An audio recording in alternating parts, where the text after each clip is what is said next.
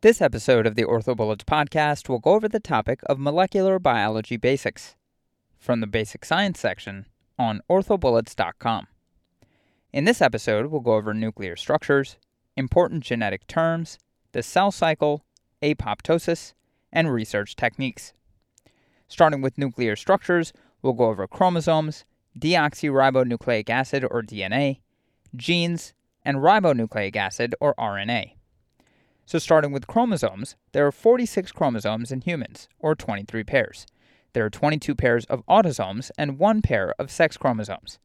Chromosomes contain both DNA and RNA.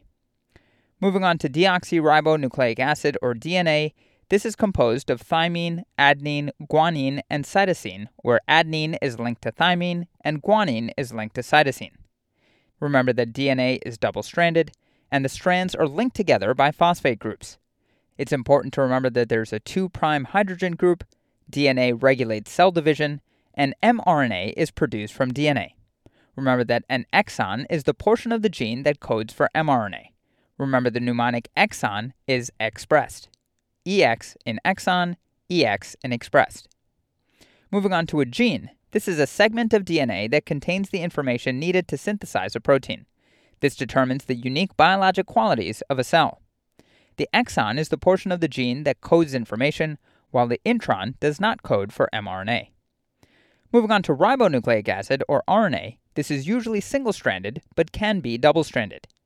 Double-stranded RNA is found in some viruses, and there are certain interactions between single-stranded RNA and human cells that can form double-stranded RNA.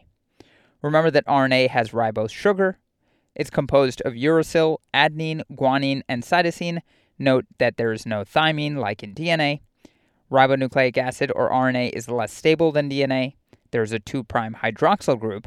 And remember that RNA can be located in either the nucleus or the cytoplasm. Messenger RNA, or mRNA, translates DNA information into proteins, while ribosomal RNA, or rRNA, is the major part of the ribosome which helps synthesize a protein. Finally, transfer RNA, or tRNA, transfers amino acids to mRNA. Now let's talk about some important genetic terms. We'll go over nucleotides, codons, gene promoters, gene enhancers, transcription, translation, haploid, whole genome sequencing, whole exome sequencing, and genome-wide association sequencing. So starting with nucleotides, these include thymine, adenine, guanine, and cytosine. A codon is a sequence of 3 nucleotides. Each codon correlates to one of the 20 amino acids, and linking of the amino acids creates a protein. Moving on to a gene promoter, this is a regulatory portion of DNA that controls initiation of transcription. Moving on to gene enhancers, this is a site on DNA that transcription factors bind to. And keep in mind that gene enhancers regulate transcription. Transcription is defined as the process of reading DNA information by RNA polymerase to make specific complementary mRNA. So this is when DNA is made into mRNA, while translation is when mRNA is made into protein. Haploid is the amount of DNA in a human egg or sperm cell. That is half the amount of DNA in a normal cell. Moving on to whole genome sequencing. Whole genome sequencing is the process of determining the entirety or near entirety of the DNA sequence of an organism's genome, including coding and non-coding DNA. Whole exome sequencing allows sequencing of only the protein coding regions of genes in a genome, also known as the exome. Finally, moving on to genome-wide association sequencing. Genome-wide association sequencing uses single nucleotide polymorphisms, otherwise known as SNPs, to evaluate mutational variability among patients with a phenotype or disease of interest. Now let's talk about the cell cycle. So in terms of phases of the cell cycle, you have G0, G1, S, G2, and M. So phase G0 represents a quote stable phase. Cells are diploid or 2N in the G0 and G1 phases. The G1 phase is the initial growth phase. Again, cells are diploid or 2N in the G0 and G1 phases. Moving on to the S phase, this is the DNA replication/synthesis phase. Cells become tetraploid or 4N at the end of the S phase and for the entire G2 phases. Moving on to the G2 phase, this is otherwise known as the gap phase. Again, cells become tetraploid or 4N at the end of the S phase and for the entire G2 phase. Finally, the M phase is the mitosis phase. Now let's talk about apoptosis, which is defined as programmed cell death. This requires a series of intracellular signaling events. This is different from cell lysis, where a cell releases its contents into the surrounding area.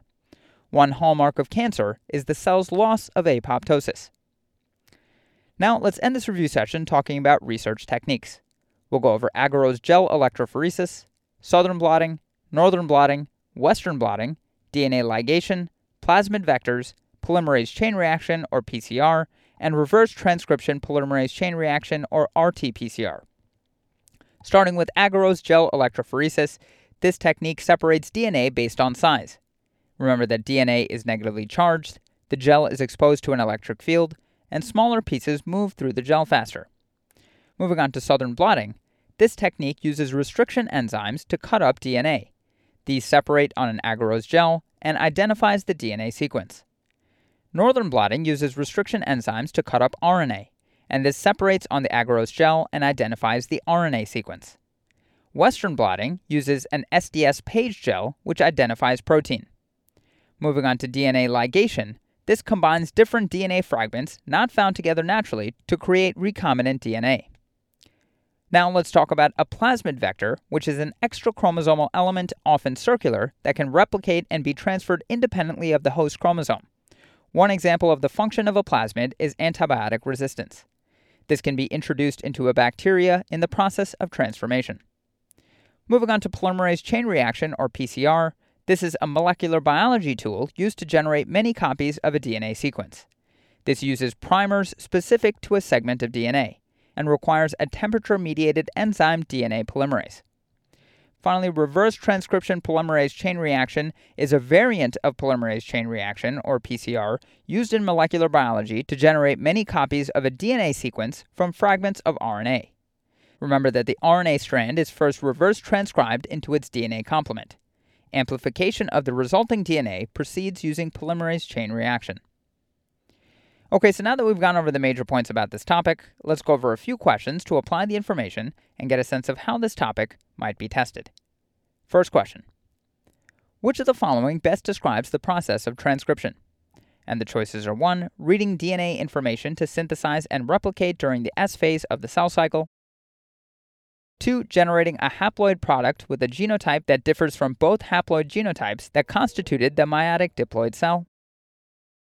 3. Generating a polypeptide whose amino acid sequence is derived from the codon sequence of an mRNA molecule. 4. Exchanging of 2 non-homologous chromosomes resulting in chromosomal rearrangement mutations. And 5. Reading DNA information by RNA polymerase to make specific complementary mRNA.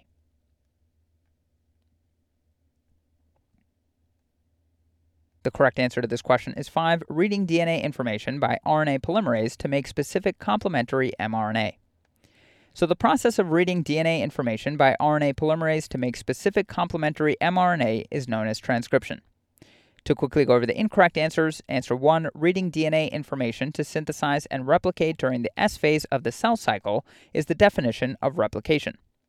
Answer 2, generating a haploid product with a genotype that differs from both haploid genotypes that constituted the meiotic diploid cell, is incorrect, as this is the definition of recombination. Recombinants are those products of meiosis with allelic combinations different from those of the haploid cells that form the meiotic diploid.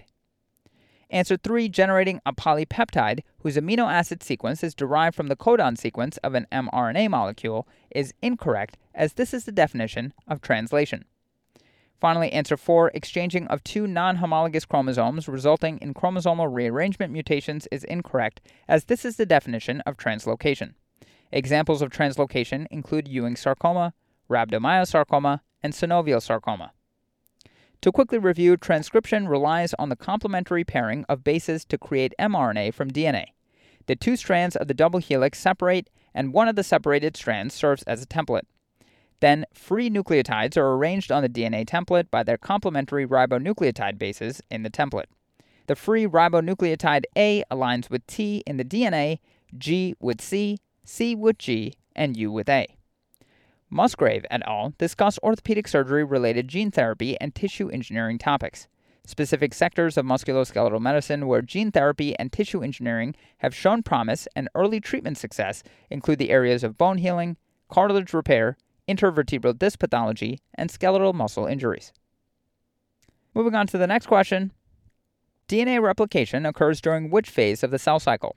And the choices are 1, M, 2, S, 3, R, 4, G1, and 5, G2.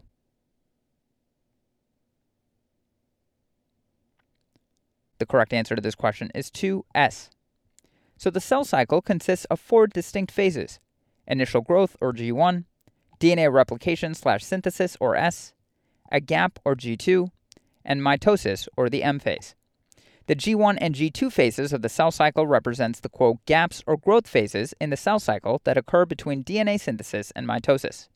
G0 cells are in a stable state and have not entered the cell cycle. During the S phase, the DNA is synthesized and replicated. During the M phase, or mitosis, all genetic material divides into 2 daughter cells. The cells are diploid, or 2N, in the G0 and G1 phases.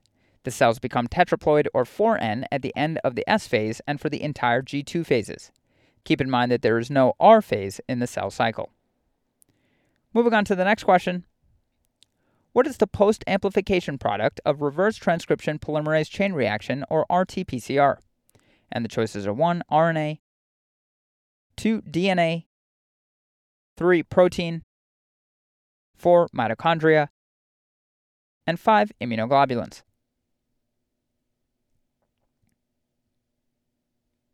The correct answer to this question is 2, DNA. So reverse transcription polymerase chain reaction, or RT-PCR, is a variant of polymerase chain reaction used in molecular biology to generate many copies of a DNA sequence from fragments of RNA. The RNA strand is first reverse transcribed into its DNA complement, followed by amplification of the resulting DNA using polymerase chain reaction.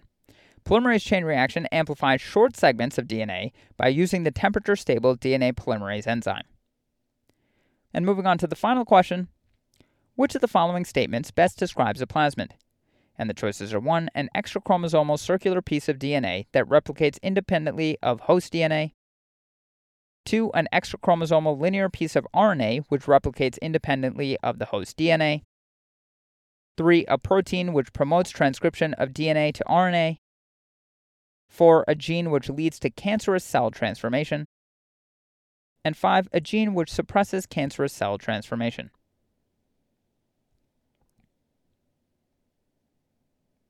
The correct answer to this question is 1, an extrachromosomal circular piece of DNA that replicates independently of host DNA.